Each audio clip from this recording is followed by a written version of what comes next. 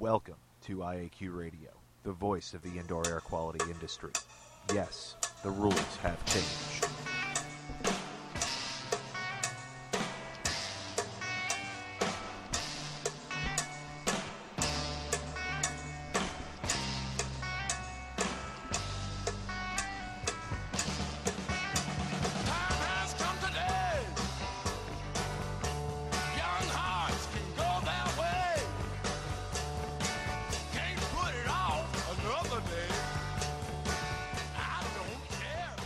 Good day wherever you're listening from, and welcome to Indoor Air Quality Radio, IAQ Radio, for Friday, July 12th, 2013. This week is episode 291.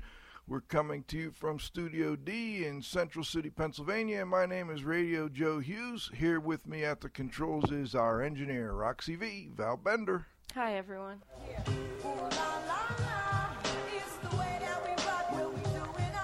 Joining us from Studio C is my co-host, the Z-Man, Cliff Zlotnick.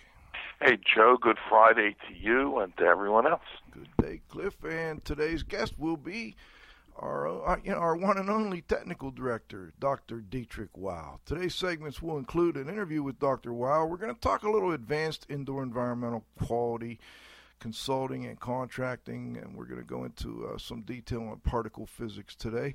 Of course, we'll have our halftime and then go back to our roundup at the end, but we may not have to because everybody will be on the line. Before we get started, let's thank our marquee sponsors. Jon-Don Products, where restoration and abatement contractors shop. Visit them at www.jondon.com. Clean Facts and Cleaning and Maintenance Management Magazine, your source for cleaning and maintenance news. Visit them at CleanFax.com and CMMonline.com. Please be sure to thank our sponsors for their support of IAQ Radio when you inquire about their services and products. All right, before we get started, let's tell people how to get a hold of us. You can listen to the show right from our homepage at IAQradio.com. That's streaming. To download the show, you go to the Go to Show button at the top. Then you can right-click on the download button from the TalkShoe website. And, of course, you can also get the show from iTunes. Just type in, go to the podcast section and type in IAQ Radio. Don't forget, we also have renewal credits available for those of you interested in ABIH, IICRC, or ACAC renewal credits. Just email me and request some quizzes at joe.hughes@iaqtraining.com. Last but not least, please visit the IAQ Training Institute website for the most current dates for the training you trust at iaqtraining.com. Let's turn it over to the Z-Man for today's IAQ Radio trivia question. Thanks, Joe.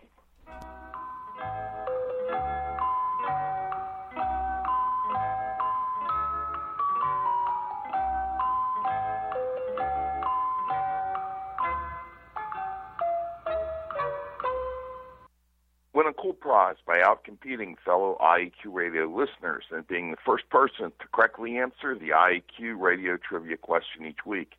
Submitting your answer is very easy. Either email it to czlotnick@cs.com, or if you're listening to the show live via your computer, you can text in your answer. Congratulations.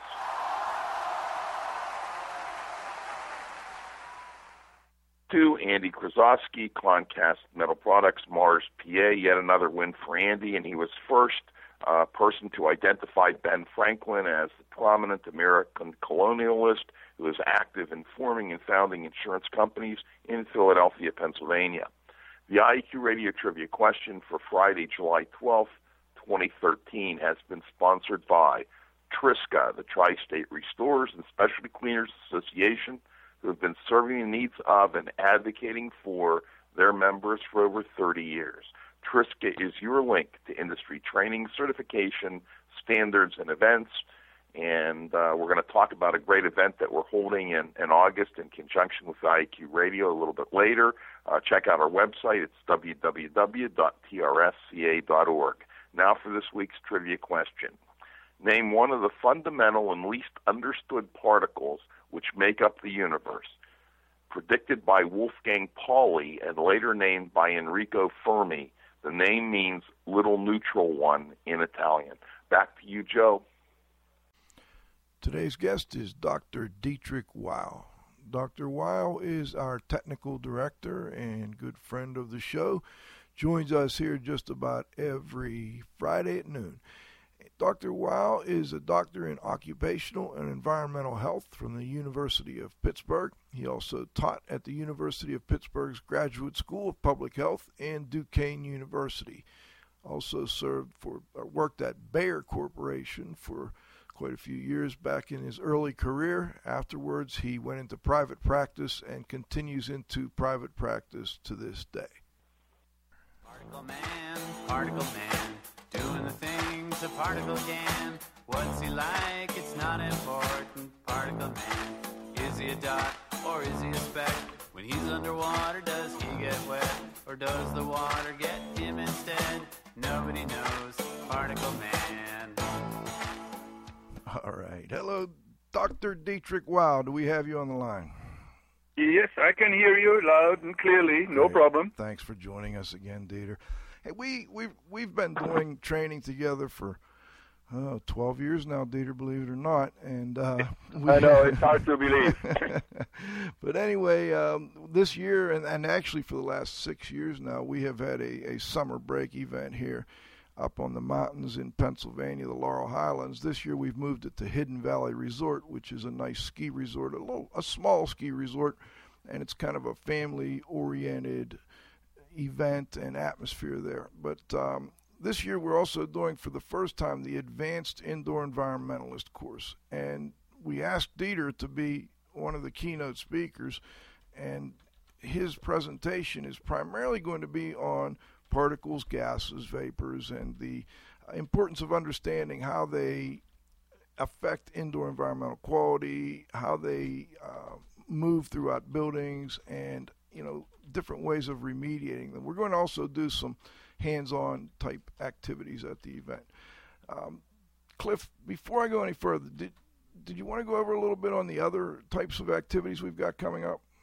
Well, yes. I think that one thing unique about our event that separates it from other things is, now you can take a lot of educational courses online. You can get CEC credits online, but you really can't effectively network online. And one of the secrets of business success is networking with people that you don't compete directly with whom you can share business secrets and all sorts of technical information. And yes, at these events you can learn a great technical information from the sessions, but really the best and most valuable learning often occurs in one-to-one private meetings at a bar, at a restaurant. You're chatting with a group of people, and really it's in those private meetings where lifetime friendships are formed and durable business relationships are forged. And we're excited to announce that the Tri-State Specialty Cleaners Association tradition continues. For many, many years we had events at Seven Springs, and probably for 20 years in a row until we ended up getting bumped out by a larger group. There have been many people that have asked us to put an event back together again, and we tried to work with Seven Springs. They weren't real easy to work with, and we ended up having an opportunity to team up with Indoor Air IAQ training, and it was just great. And we're really excited to return to Hidden Valley Resort in Pennsylvania's beautiful Laurel Highlands. The Triska tradition will continue. We're going to have a joint meeting and educational event, and we've got every possible opportunity for technical training. You can obtain prestigious certifications. There's going to be great opportunity for networking, and it's just an all-around family-friendly fun. The event is August 19th through the 23rd. There's really a program to meet every budget. You can come for just a presentation. You can come for a day. You can come and take a course, or you can attend the entire event. So I tried to sum it up as quick as I could, Joe. Thanks for the time. Well done. Dieter, let's talk a little bit about some of the topics we decided. I worked closely with Dieter and ran a lot of this past him prior to putting together the outline for the course. We decided to start with particles, gases, and vapors, a little advanced industrial hygiene, which we'll go into a little more in a moment with Dr. Wow. And then he will be doing that presentation first thing on day 3, which is Wednesday. Actually, we've got 2 days before that with a foundations course for those that have not had any background in indoor environments. Dieter, why do you think it's so important that people understand better what, the basics behind and in a little more detail actually about particles, gases, and vapors in doing indoor air quality? Well, certainly we are interested in air pollutants, whether it's particulate matter or gases, vapors, whatever you want to call it. Why are we interested in it? Because we have to breathe. From the day we are born until the day we die, we have to breathe. And whatever is in the air will, to varying extents, enter the human lung as we are inhaling. So if there is asbestos in there, well, we inhale it. If there's lead in there, we inhale it. If there is carbon monoxide in there, if there are paint solvents in there, we are inhaling. Exhaust stuff that comes from diesels or other engines, doesn't matter. There is particulate matter, we inhale it. Well, we made a decision that we want to live in this world the way it is, and I totally agree with it. But we got to watch out that when we are something inhaling, what is the fate of it? What does it do to the body? And there are, of course, people in this world, they are called toxicologists. They expose animals to vapors and particulate matter and see and watch what is happening to the body. So from that we can extrapolate to some degree, not 100%, but to some degree, and we have a lot of experience with mice and rats. To some degree, we can predict what is going to happen when somebody, a human, and that's basically what we are interested in, is exposed to those materials. You bring up an interesting point, Dieter. How similar is a mouse or a rat's respiratory system to a human's? Well, I had a slide which I did when I was at the University of Pittsburgh. We did it over at the at a hospital where they had animals, and I had a picture of a rat opened up, a guinea pig opened up, the belly cavity. We cut down through the sternum down over there. The rat, of course, was dead, and that of a human. And we made it in such a way that they were all the same size. So it wasn't that the human was, 100 times larger than the liver of a little mouse or something like that. And it is amazing. It is amazing. They all look the same. There's no doubt about that.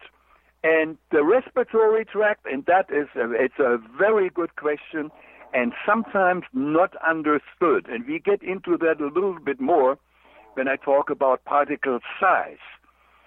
The respiratory tract of an elephant and a mouse, or a guinea pig and a mouse and a human, basically they are the same. They serve the same purpose. We are inhaling air, and the air is basically out of 80% nitrogen and 20% oxygen, and we inhale that so that the oxygen gets into the lung. From the lung, the oxygen travels across the membrane, the alveoli, the air sacs, into the capillary bed of the lung. That's where the red blood cells are being pushed through by the heart, and the red blood cell picks up the oxygen and transports the oxygen where it is needed. Your brain, your heart, other muscles, and all over the place. I mean, wherever you cut yourself, you are bleeding. Yeah. So that's it's one of the things. The other thing is, yes, the working end is pretty much the same, but the geometry from the trachea, the windpipe, to the alveoli is certainly quite different from a mouse than that of a person. I see. And how is that? Is it? I would assume you would think it's smaller to start with. Their trachea isn't the size of a human trachea. Just look. The lung of a mouse is basically, let's say, the size of a quarter approximately, and the lung is a huge organ in the human body. If you were to straighten out the lung, all the air sacs, and you would straighten that all out, the total area of the human lung is about the size of a tennis court. It's huge. Yes. And I don't know whether it's a single court or a double court. It doesn't really matter. It is a huge organ, and it is a wonderful distributor of oxygen and carbon dioxide. We are exhaling carbon dioxide, and are inhaling oxygen. So both go through the lung into the bloodstream and out of the bloodstream. Cliff, I know you had a quick question. I did, Dieter. You mentioned animals a couple of times, and yes. Rats and mice, and there's a movement. I think with cosmetics and other types of products against the use of animals in testing. I mean, do you think that animal testing is necessary? Well, in some instances, it is. We have other tools available today. We can simulate certain things on the computer. And I worked in a toxicology laboratory, and we killed guinea pigs, and we exposed guinea pigs, and we killed them in a very humane way, by the way, and mice. I never felt good about it, but look at it the other way. I have seen that advertised cosmetics. Our cosmetics, our lipstick, our eyeliner, or whatever else it is, has not been tested on guinea pigs or laboratory animals. Well, now your daughter is the animal. Right. And, it's one of those things where you say, you can. It's the same thing. If we were to outlaw cars, we wouldn't have 40,000 car accidents dead every year. Right. It's one of those things. Like I said, I never felt good about it, that I could kill a mouse or a rat or a guinea pig. And you have no right to do that if you don't get data from it that are useful. There were people who said, let's expose a handful. I said, what do you think you're going to get? Well, I don't know yet. I said, you shouldn't do that. There should be a benefit to it. And we have exposed mice and extrapolated from the data which we got from mice very, very nicely and predicted industrial exposure limits for humans. Right. And we did that with, I don't know how many, probably 350 chemicals that were tested at the University of Pittsburgh Graduate School of Public Health. That is all published. One of them is formaldehyde. Our research showed that there was a TLV, a threshold limit value, or a PEL from OSHA, the permissible exposure limit for formaldehyde. And people complained. I said, hey, if I get exposed to the level that is, quote, okay for me, I get irritated. And we did a mouse experiment, and we found out, yes, the mice reacted at a certain level, and we could extrapolate from the mouse to man. And I said, yes, what OSHA is saying is too high. It should be lower. And that's when it was these data. Craig Barrow did most of the work with Dr. Eve Allery, and I helped a little bit with aerosol and gas generation and so on. So I was involved with that. That was the basis of changing the exposure limits by ACGIH, the American Conference of Governmental Industrial Hygienists, and by OSHA, the Occupational Safety and Health Administration. Dieter, real quick, I've always wondered, and I think I know the answer, but I'll get it out anyway. These mice and guinea pigs and rats, as I understand it, they would not have been in existence if it wasn't for the program they were going into. So in other words, they were bred specifically for that use, and we didn't take rats or mice that were living on the face of the earth here and then that take would them be and put them in a the lab. dumbest thing you can possibly do. And people some people who didn't really know what was going on said they are probably catching cats and dogs and they are using them for experiments. They have been done, but that would be the dumbest thing to do. The mice and the guinea pigs, which I use in the laboratory at the University of Pittsburgh, they had papers. They were bred for one reason and one reason only. We used Swiss Webster mice, that is one strain of mice, and the other one were, what was the guinea pig? Australian? No. Anyway, they had a name too. And you want them to be as equal as possible to eliminate that part.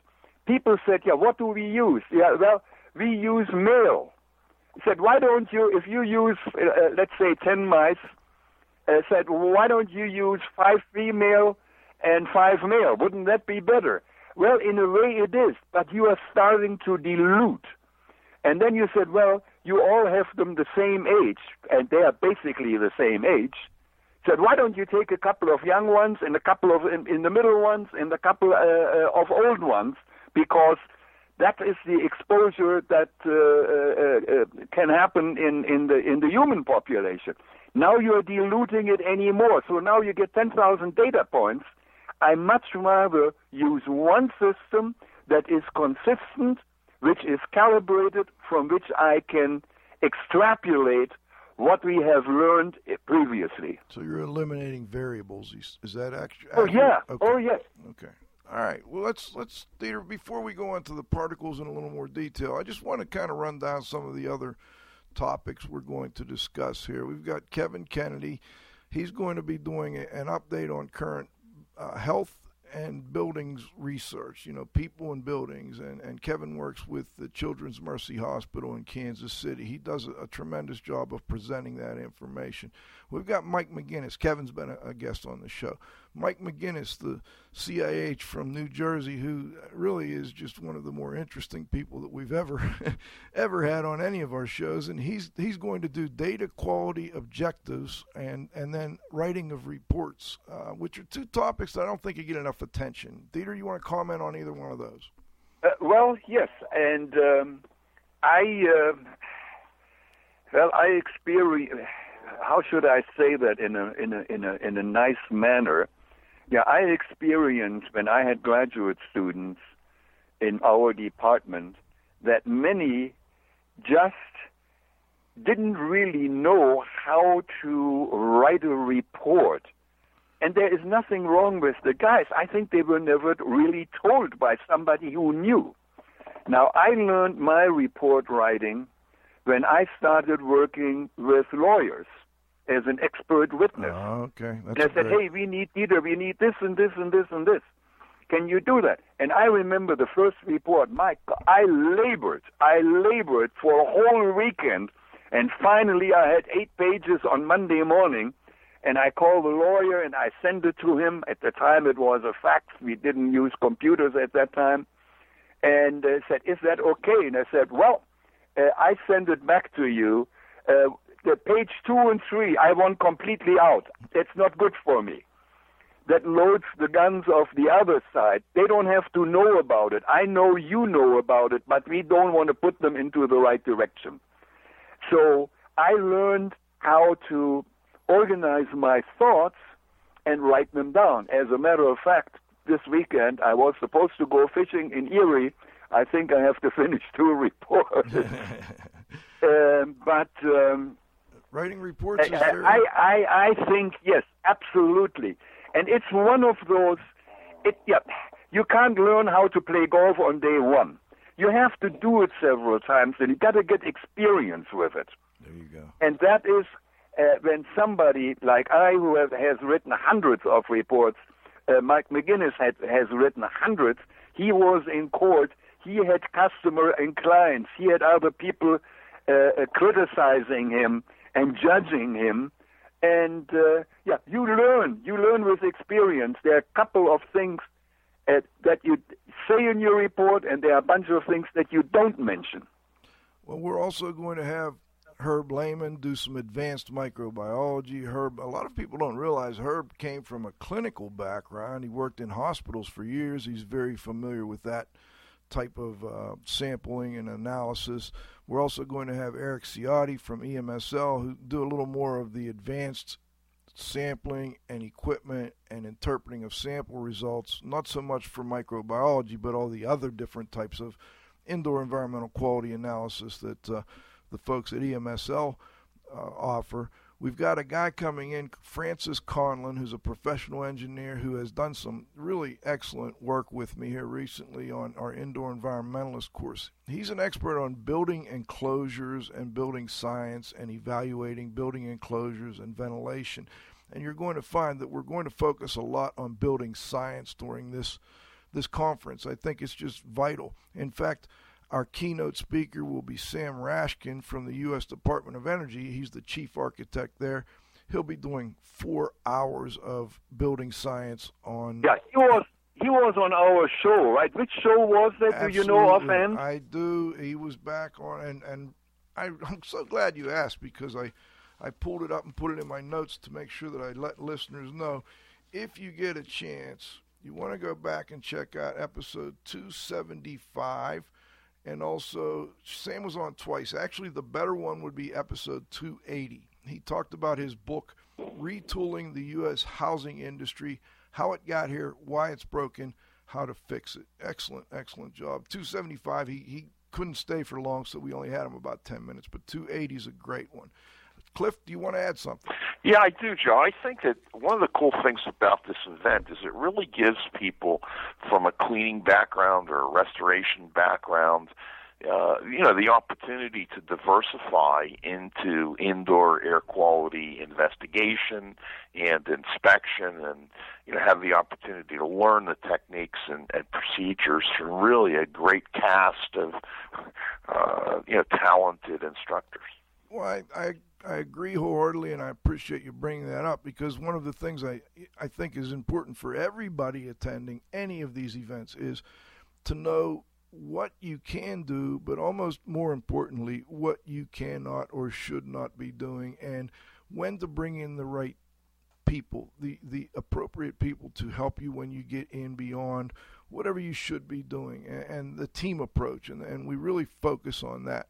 In fact, we've got several roundtables. The one I'd like to mention quickly is going to be on commercial buildings and schools, HVAC, and building enclosures. We're going to do a roundtable discussion with Francis Conlon. I've got Tim Hoysert coming in for that. David Bailey from the West Virginia Department of Education, who's done a ton of work in schools. That's what he does. He's the indoor air quality guy for their schools. Luke Gard from the Kansas City Children's Mercy Hospital, who is in charge of their school program. Should be a great, great roundtable discussion. And then just to kind of round things out on the third day, when there are several other sessions I don't have time to go into right now, that's when we're going to have the Z-Man do a keynote on some, we're going to talk a little bit about remediation and restoration on the third day and how that ties into advanced indoor environmental consulting and cleanup. So that will be a great day. We've got a couple other people coming in, Tom Peter from New Jersey. We've got Gary Loybin and Bill Wigan. We're actually doing a 3-day water restoration technician course at the same time.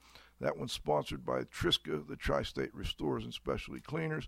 Got people like Eric Shapiro coming up from Florida, and of course Dr. Dietrich Wow and many others. So looking forward to it, and hope we can all get a bunch of listeners together there and do some networking. Cliff, anything you'd like to add before we move to the next section? No, Jeff, thanks. All right. Well, I just add, and I say that, and Joe knows that when Joe and I were teaching, at one time I was doodling somewhere, and I could, off the tip of my tongue, I found, I think, something like 25 states in which we taught our courses. Yeah, it might be 30 now. Basically half the country. But the one opening line that Joe always had, and I'm using it whenever I am involved in this, I said, guys, here are 25 students in our class. Most likely, in the very near future, you will not find 25 people who are basically interested in the same thing that you are interested in. Yes. Start talking to each other. And I remember the one, I think it was either in New York or in New Jersey. There were two guys, and the one guy said, I'm interested and I'm doing this and this, and another guy said, you got to be kidding. I have been looking for somebody like you for years. Yep. Yep. And here you come. They started a new company while we were there. Yeah. Right. And we've got quite a few people that come year after year. I've got to mention one, Nelson Constanza in Delaware. Great guy who's been doing HVAC cleaning and asbestos and so on for a pretty big company out there. But anyway, he comes back year after year, and every year it's the same thing. You know, I just love meeting these people and networking with people, and I know he calls you, Dieter, and talks to you about projects. Yes. Oh, I talk to him, I would say regularly, at least once a month. Yeah, and that's the kind of thing we love with these events. All right, well, Dieter, let's move on a little to the particles, and I want to talk about the settling rate of particles. I guess we'll have to talk a little bit about this different size ranges first. Yes.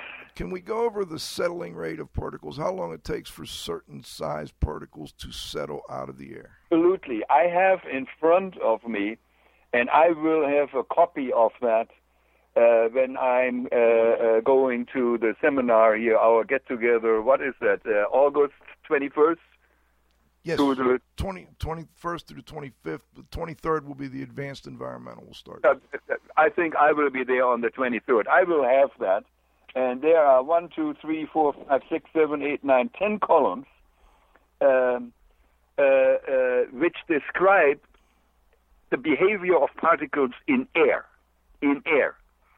And according to size, it starts at 0.001 micrometers, which is an incredibly small particle. In fact, you can't see that particle under the microscope, under the light microscope. You can see it under an electron microscope.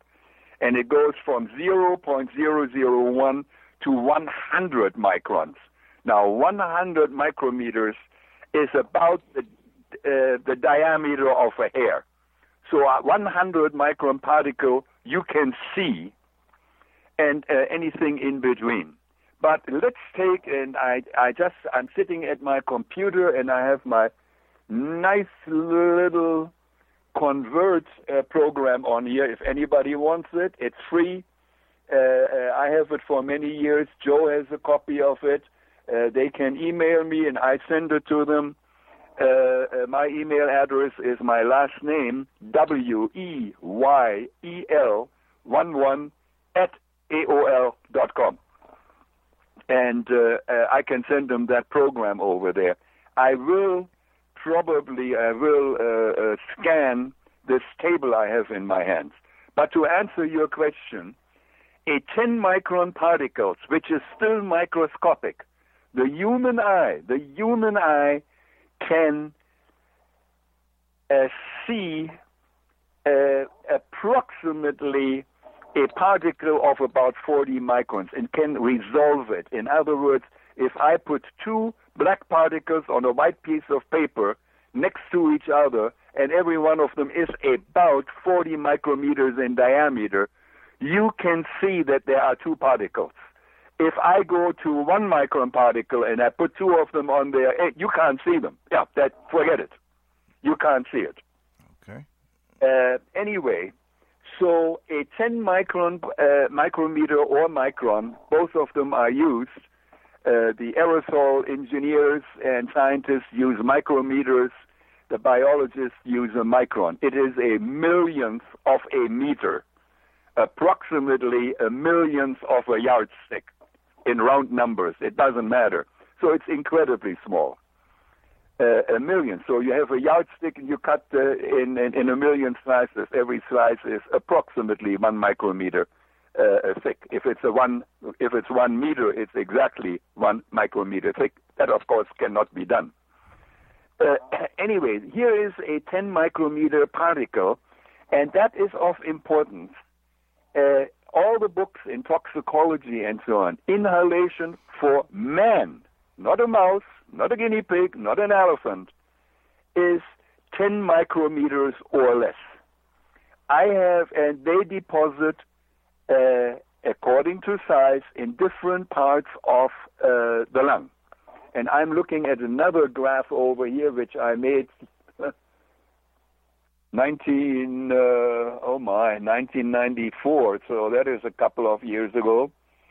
And I see here the learned people have now broken up the particle size ranges in what they call inhalable mass and the thoracic mass. That is what gets into the lung, and the very respirable mass, which has a good chance of making it all the way to the alveoli, and that is the part of the lung where the damage occurs. And if it occurs over there, we have problems with oxygen transfer from the dry side, the lung, into the liquid side, the capillary bed, into the blood. And I just say that the thoracic mass is about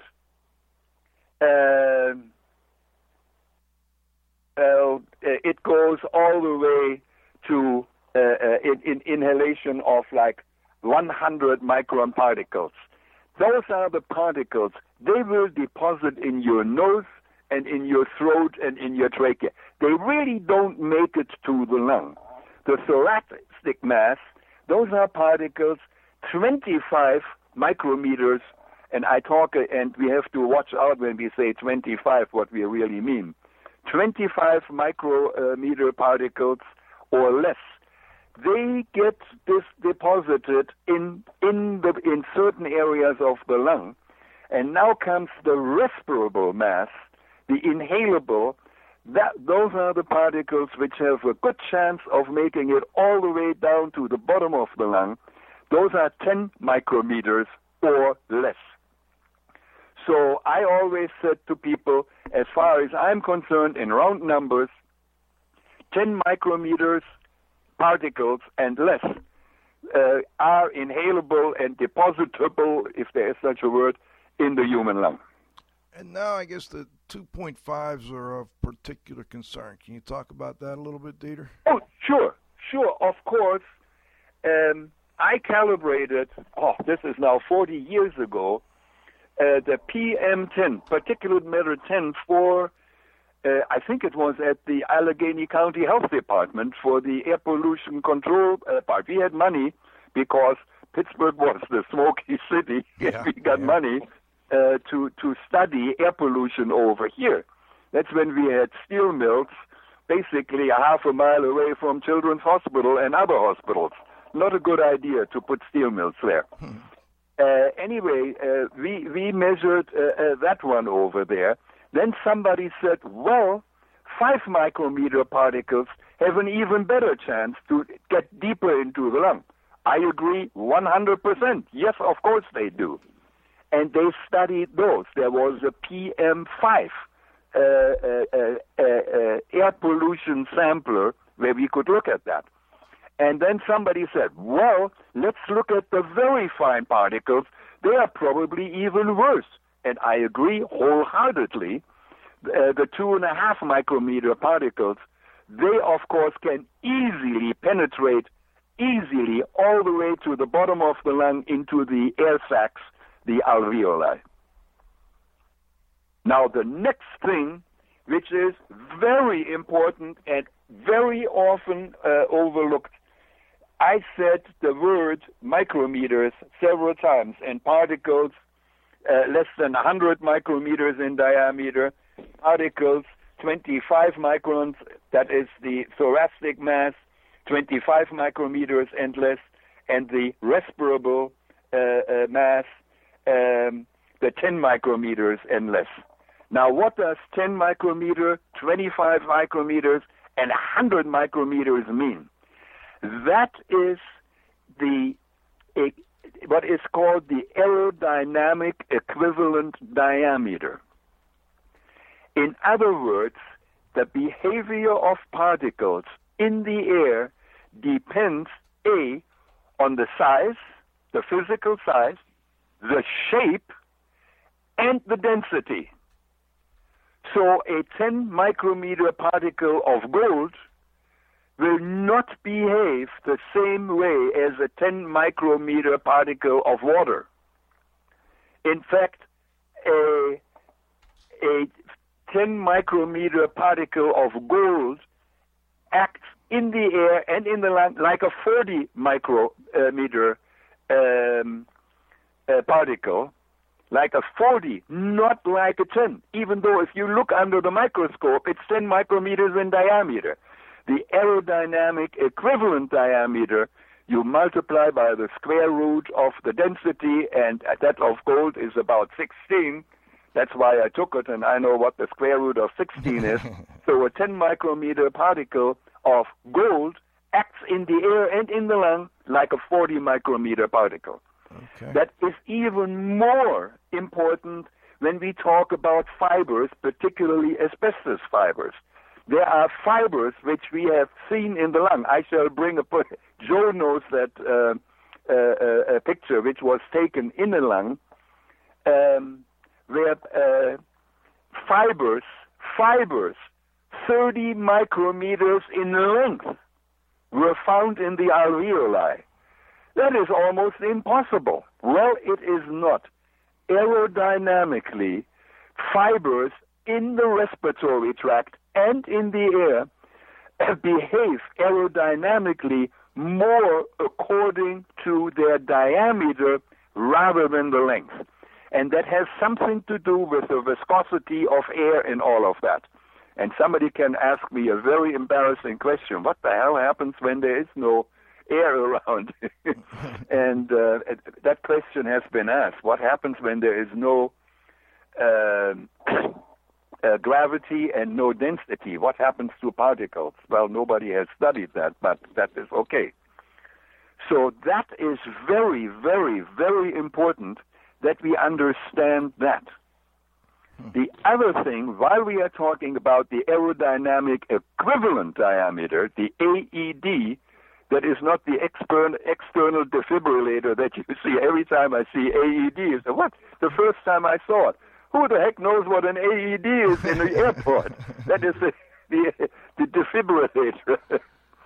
But the other thing that is important, when you do toxicology with animals, I just said that for humans, I say particles of an aerodynamic equivalent diameter of 10 micrometers and less is inhalable, I mean not inhalable, is the respirable size of particles that have good chance of making it to the alveoli.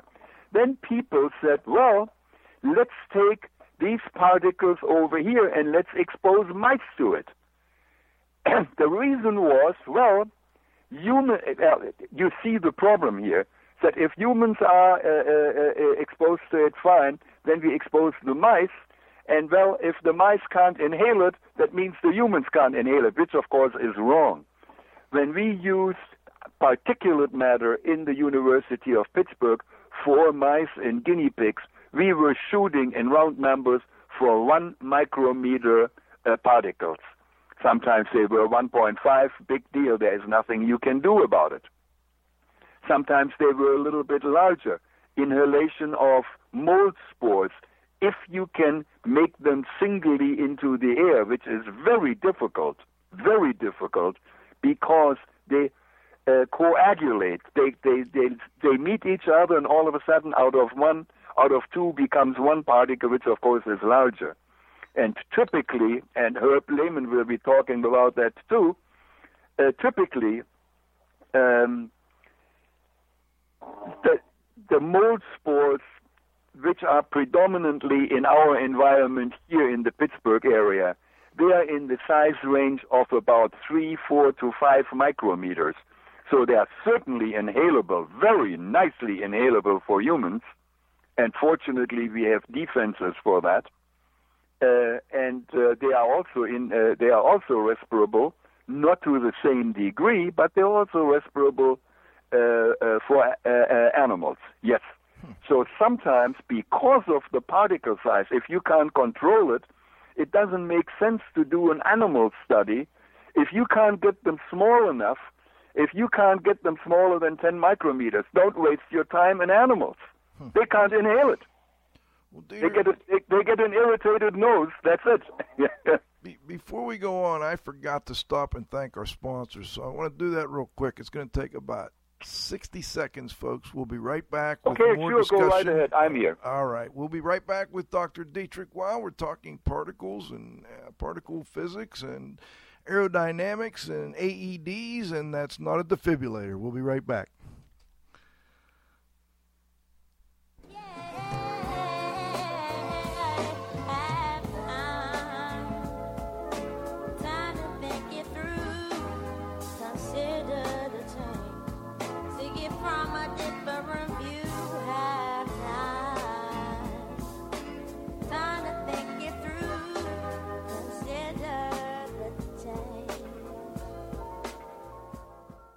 Thanks to our association sponsors. The Indoor Air Quality Association, IAQA, a nonprofit multidisciplinary organization dedicated to promoting the exchange of indoor environmental information through education and research. Visit them at www.iaqa.org. And thanks to our advertisers, Grey Wolf Sensing Solutions, who use advanced sensor software technology and embedded computers to provide superior environmental test instrumentation. Visit them at wolfsense.com. Legends Environmental Insurance Services, the experts in insurance for environmental consultants and contractors for over 20 years. Learn about them at legends-enviro.com. And, of course, our marquee sponsors. John Don Products, where restoration and abatement contractors shop. Visit them at www.jondon.com. Clean Facts and Cleaning and Maintenance Management Magazine, your source for cleaning and maintenance news. Visit them at cleanfax.com and cmmonline.com. Please be sure to thank our sponsors for their support of IAQ Radio when you inquire about their services and products. All right, we're back with our technical director, Dr. Dietrich Weil. We're talking particles. Dieter, before we got into the detail of aerodynamic equivalent diameter, the question was the settling rate, and we were kind of going through that a little bit. Let's go through that in a little more detail for listeners. Okay.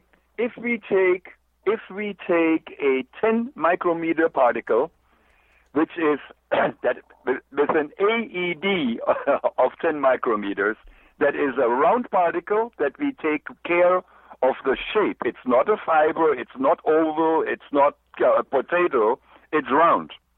And it has a density of 1, not gold, not lead, not copper or iron or any of that. So that one settles at about 0.3 centimeters per second. Or in 1 hour, I just converted it over here, about 3 feet. Okay. It says here, sorry, I didn't see. It's 35 feet per hour. Per hour. It will fall down. Now, if we go down, and where's the table over here? Now, that one goes down with the square of the diameter because the viscosity of the air that hinders the falling of the particle goes by the area that it sees. And if we go to 1, well, that one goes 0.3 feet per hour. 0.3 feet per hour. So in other words, if I would have released a 1 micrometer particle at my ceiling, which let's say is 8 feet or is 3 meters high, well, that thing it's still sitting up there someplace. And that even assumes that there are no air currents and air moves in your house. In my house it does, because I have a fan running 24 hours a day. And so in other words, a 1 micrometer particle has virtually no chance to become dust on the floor. Now, it can find a wall, and they attach to walls and cold surfaces. We know that from cars. You have to, even if you are a non-smoker, you have to clean the windshield on the inside from time to time. If you're a smoker, you better do that once a week, because the particulate matter from cigarette smoke, which starts out at about a half a micrometer, but it coagulates because there are so many. They meet each other, and out of one, all of a sudden you get 3 of them together. That's a triplet, quadruplets, and so on. So anyway, they find a cold surface, your windshield, and you notice, hey, there's garbage on there. Yes. Well, what I'm getting from this, Dieter, is it's just not that easy to say cut and dry. This type of particle falls this quick. This type of particle falls that quick. That you have to take a lot of other things into consideration. That's right. The shape and the density is essential. Okay. Yes. Okay. Cliff, did you have anything you wanted to add or any questions you wanted to ask? Well, I did. There was one thing that I'd like Dieter to kind of clarify, if he can. I'm an ex-smoker, Dieter, and aren't you an ex-smoker too? I certainly am, and I have the effects of smoking, which is called, well, it's not really COPD, but it's chronic bronchitis, and I have a touch of emphysema. The reason that I asked is, can you differentiate between vapor and particulate? And, now they have these new electronic machines that instead of smoking a cigarette, you actually inhale vapor. And I just was just wondering, what was the difference between particle and vapor, and just any comment on that electronic cigarette? Well, it's on one hand, it's very difficult. On the other hand, it's very, very easy. We know that small, and I said it 3 or 4 times, small particles have a better chance of making it to the bloodstream than large particles. Now, we know that from people who snort cocaine, which I don't do and never did, you see them. What do they make? They don't take the big lump. They found out in a hurry, that if you make nice small particles out of it and then inhale it, they make it a lot faster to the bloodstream. On the other hand, even the larger particles, which are deposited in the nasal passages and so on, they will also be absorbed. They are water soluble and so on. So if you now have a vapor,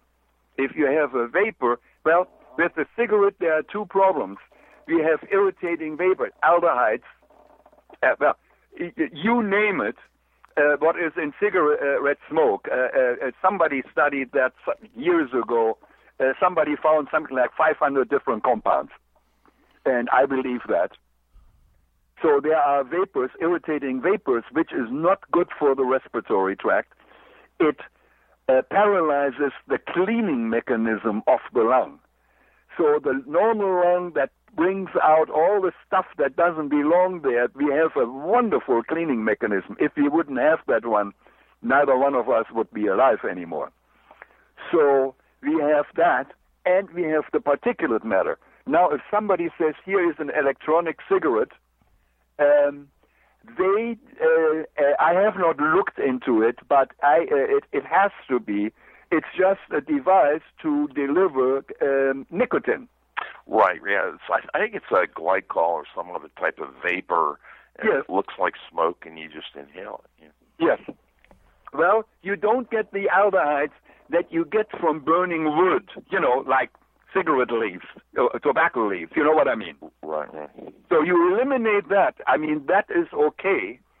But, I mean, I don't quite understand. I mean, you may as well put a patch on you, and then you get the stuff through your skin into the bloodstream.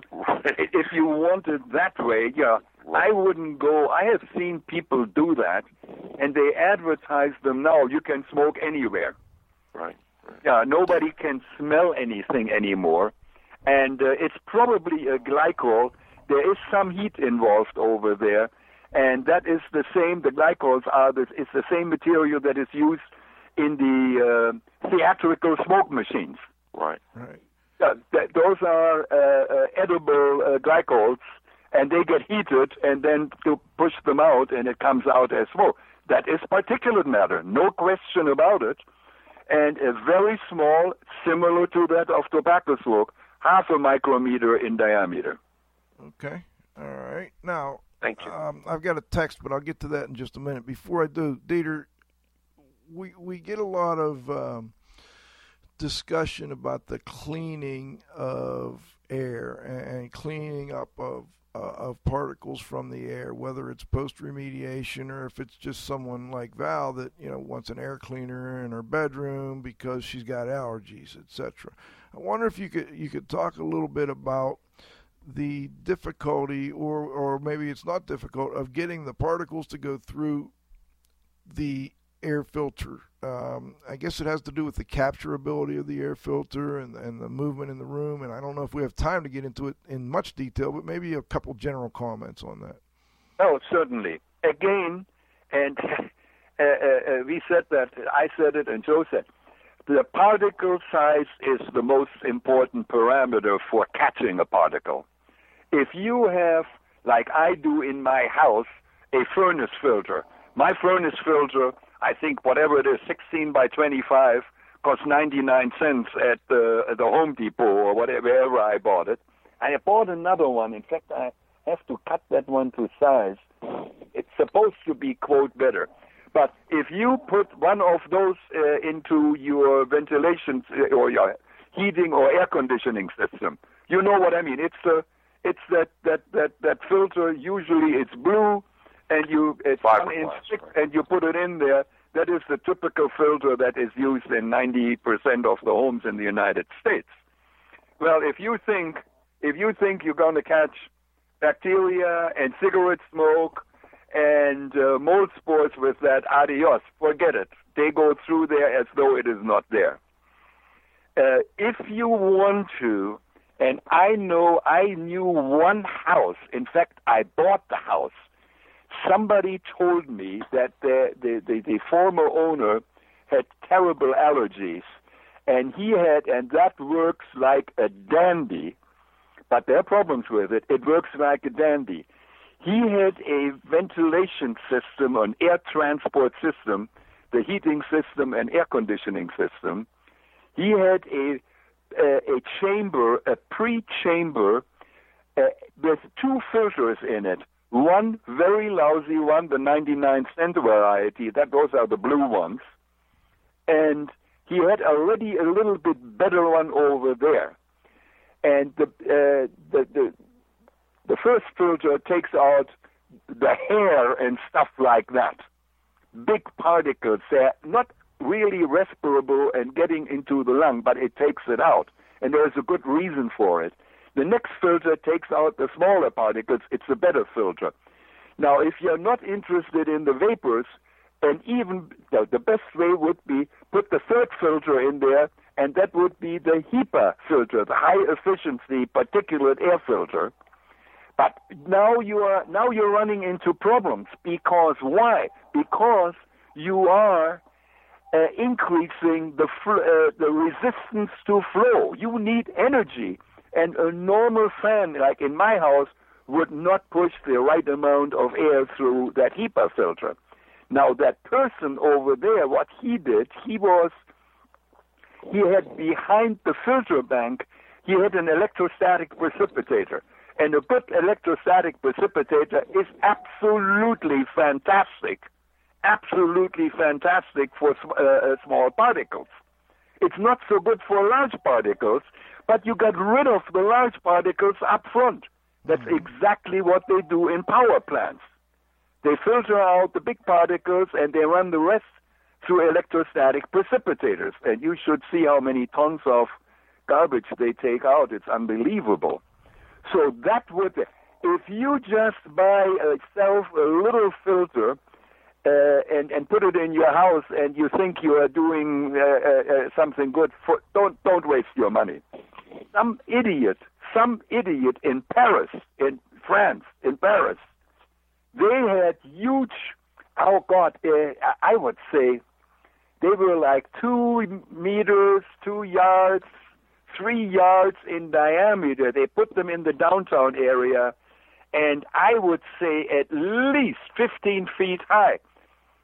Those were filters to filter out downtown particulate matter in Paris. Are you crazy?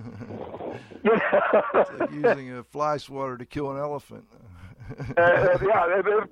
Basically, probably even a little bit worse than that.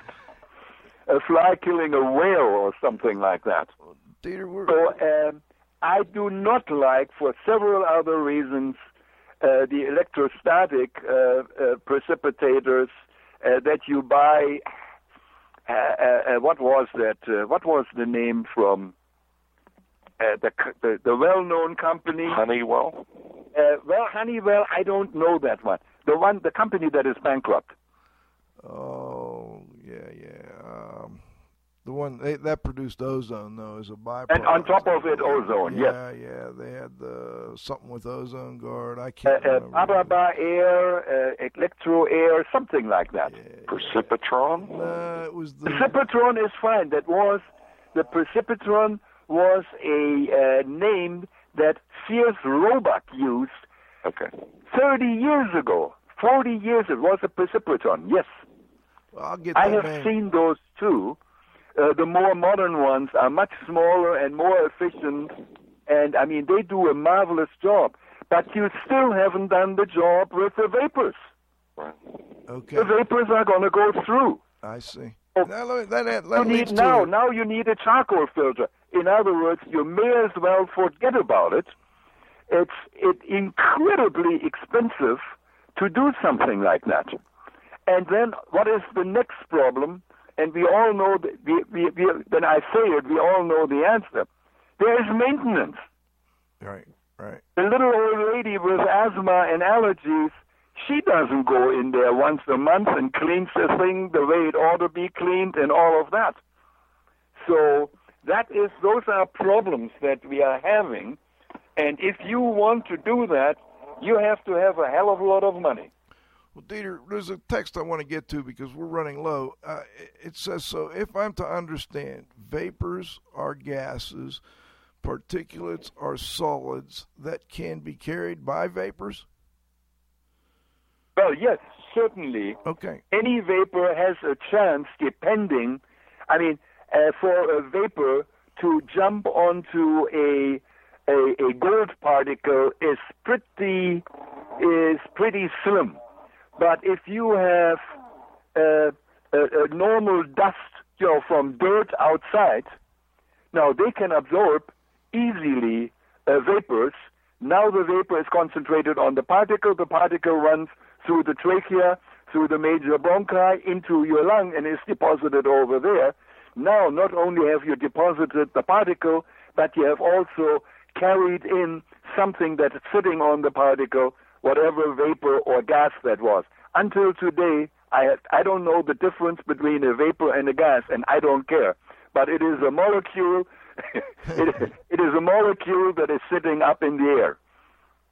Now, Dieter, as far as gases go, I mean, the gases, this may sound like a stupid question, but there are no stupid questions, so I'm going to put it out. Do gases settle?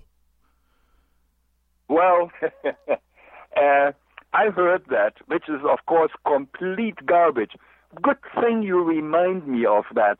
I will bring my ventilation book, and people, somebody said, oh, this gas is heavier than air, and it falls to the bottom of the house like a piece of lead. Forget it. It doesn't work that way, even in high concentrations. Now, if you are in a room, how should I say that? If I were to fill a cylinder with two gases, and one is really heavier than the other. First of all, in the above the space, there will be both of them, and maybe the heavier one will concentrate towards the bottom. But there is no wind in there. There is no thermal currents. No nothing is in there. That just doesn't happen that way. Now, does it distribute differently? Like I've heard of gases being sinkers, so maybe carbon monoxide, I think, is an example I've heard of. Good luck. Good luck. That's garbage. All right. That's why I ask. Yes, that's garbage. It just doesn't work that way. And I can make a very simple calculation, and I can make a calculation of a relatively high concentration, let's say carbon monoxide, or let's take an even heavier one. It doesn't matter. I can make a calculation and show you that at a high concentration, the mixture of that gas in the air is almost at the same density as the air itself, because we are not talking about percent of benzene, or we are talking in the parts per million, in micrograms per cubic meter. So when that all mixes, it doesn't even have a chance to fall, to the bottom. Well, maybe, I guess where I've heard this, Dieter, and maybe you can clarify for me why I've heard this, and if it's wrong, it's wrong. But say, for instance, you're working in a trench and somebody's got a truck idling close to that trench, that the carbon monoxide would gather more in the trench than... That has yes. That probably can happen. But it's basically if you are in a trench and you have an engine that spits out carbon monoxide, and all of those engines do that very well. They are great carbon monoxide generators. And I will be talking at the meeting, for at least an hour about carbon monoxide. But that is a ventilation problem. It doesn't stay there because it is heavy. It stays there because in the trench, you don't have the ventilation that you have above the trench. Okay, that's kind of... Otherwise, everybody would be keeling over in New York City, downtown New York City during rush hour. You're standing 6 feet away from something that spits out something incredibly deadly. But it mixes up, and it's not because the carbon monoxide stays on the floor, on the street, and doesn't hit your mouth or nose. Well, yet they still recommend atmospheric monitoring in confined spaces at 3 levels, top, middle, and bottom. That's from Andy. Well, in a very confined space, I mildly agree. Okay. I mildly agree because of the ventilation rate. Like I said, why aren't people dying in Pittsburgh and in New York or New Jersey during rush hour, Houston, where there are thousands, hundreds of thousands of cars spitting out, tons of carbon monoxide, and nothing happens to anybody. Right. Okay. All right. Yep. Cliff, before we, it's getting late. Cliff, do you have a final question for Dr. Dietrich Weil? No, I don't. All right, Dieter. We could go on for another hour, I know, but before we go, is there anything you'd like to add? Well, no, I'm looking forward to. I like teaching. I'm a lousy manager. I don't like to manage people in an industrial setting, but I like to manage students in my classroom. I like to teach, and Joe knows that, and that's why I'm doing it. And I will be there, and I will bring, and Joe and I, we have to talk about that, of what we want to do, whether I bring calibration equipment and what have you. But we will be talking again about particulate matter and gases. And the other thing, which we didn't talk about today, sampling. How the heck do I sample for all of that? Right. Intelligently. Right. That I get the right answer for my question. So we will be talking about that. So that I'm looking forward to it, and I don't do much teaching anymore. In fact, the last time I taught was last year in August. Wow. Well, we look forward to getting you up here and getting you back in the saddle. Yep, that will be fine. Right. I gave people my, in fact, let me see whether somebody sent me a nasty new mail over there. That's Weil11 at AOL.com. That's right. W-E-Y-E-L. I have email for Caribbean vacation, Black Friday sale. I'm sure for you get Miami and find an associate and bachelor. Oh, maybe I go and get a bachelor's and master's degree in Homeland Security. University of Phoenix or something like that. I don't know. I haven't gotten an email yet, which I guess is good. As always, it's a pleasure. Again, congratulations to Andy. He did it again. Did he win today again? Yes, he did.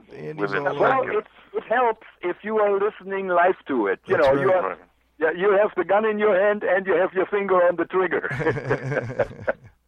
Well, Dieter, this is Radio Joe Hughes saying thank you so much to this week's guest and our regular technical director, Dr. Dietrich Weil.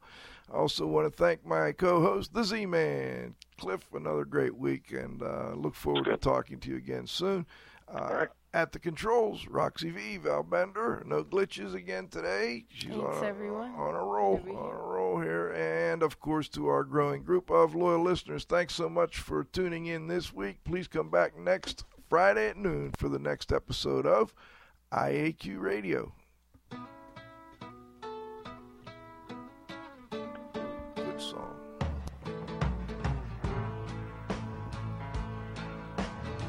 I pulled into Nazareth, was feeling about half past dead.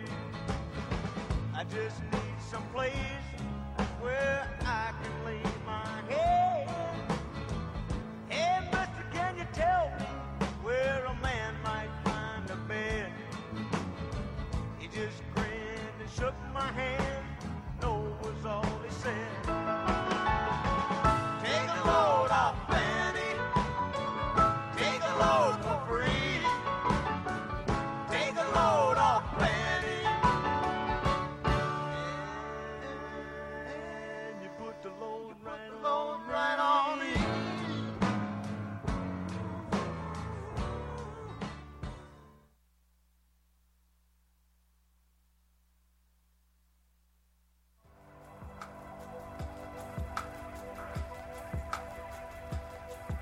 This has been another IAQ Radio production.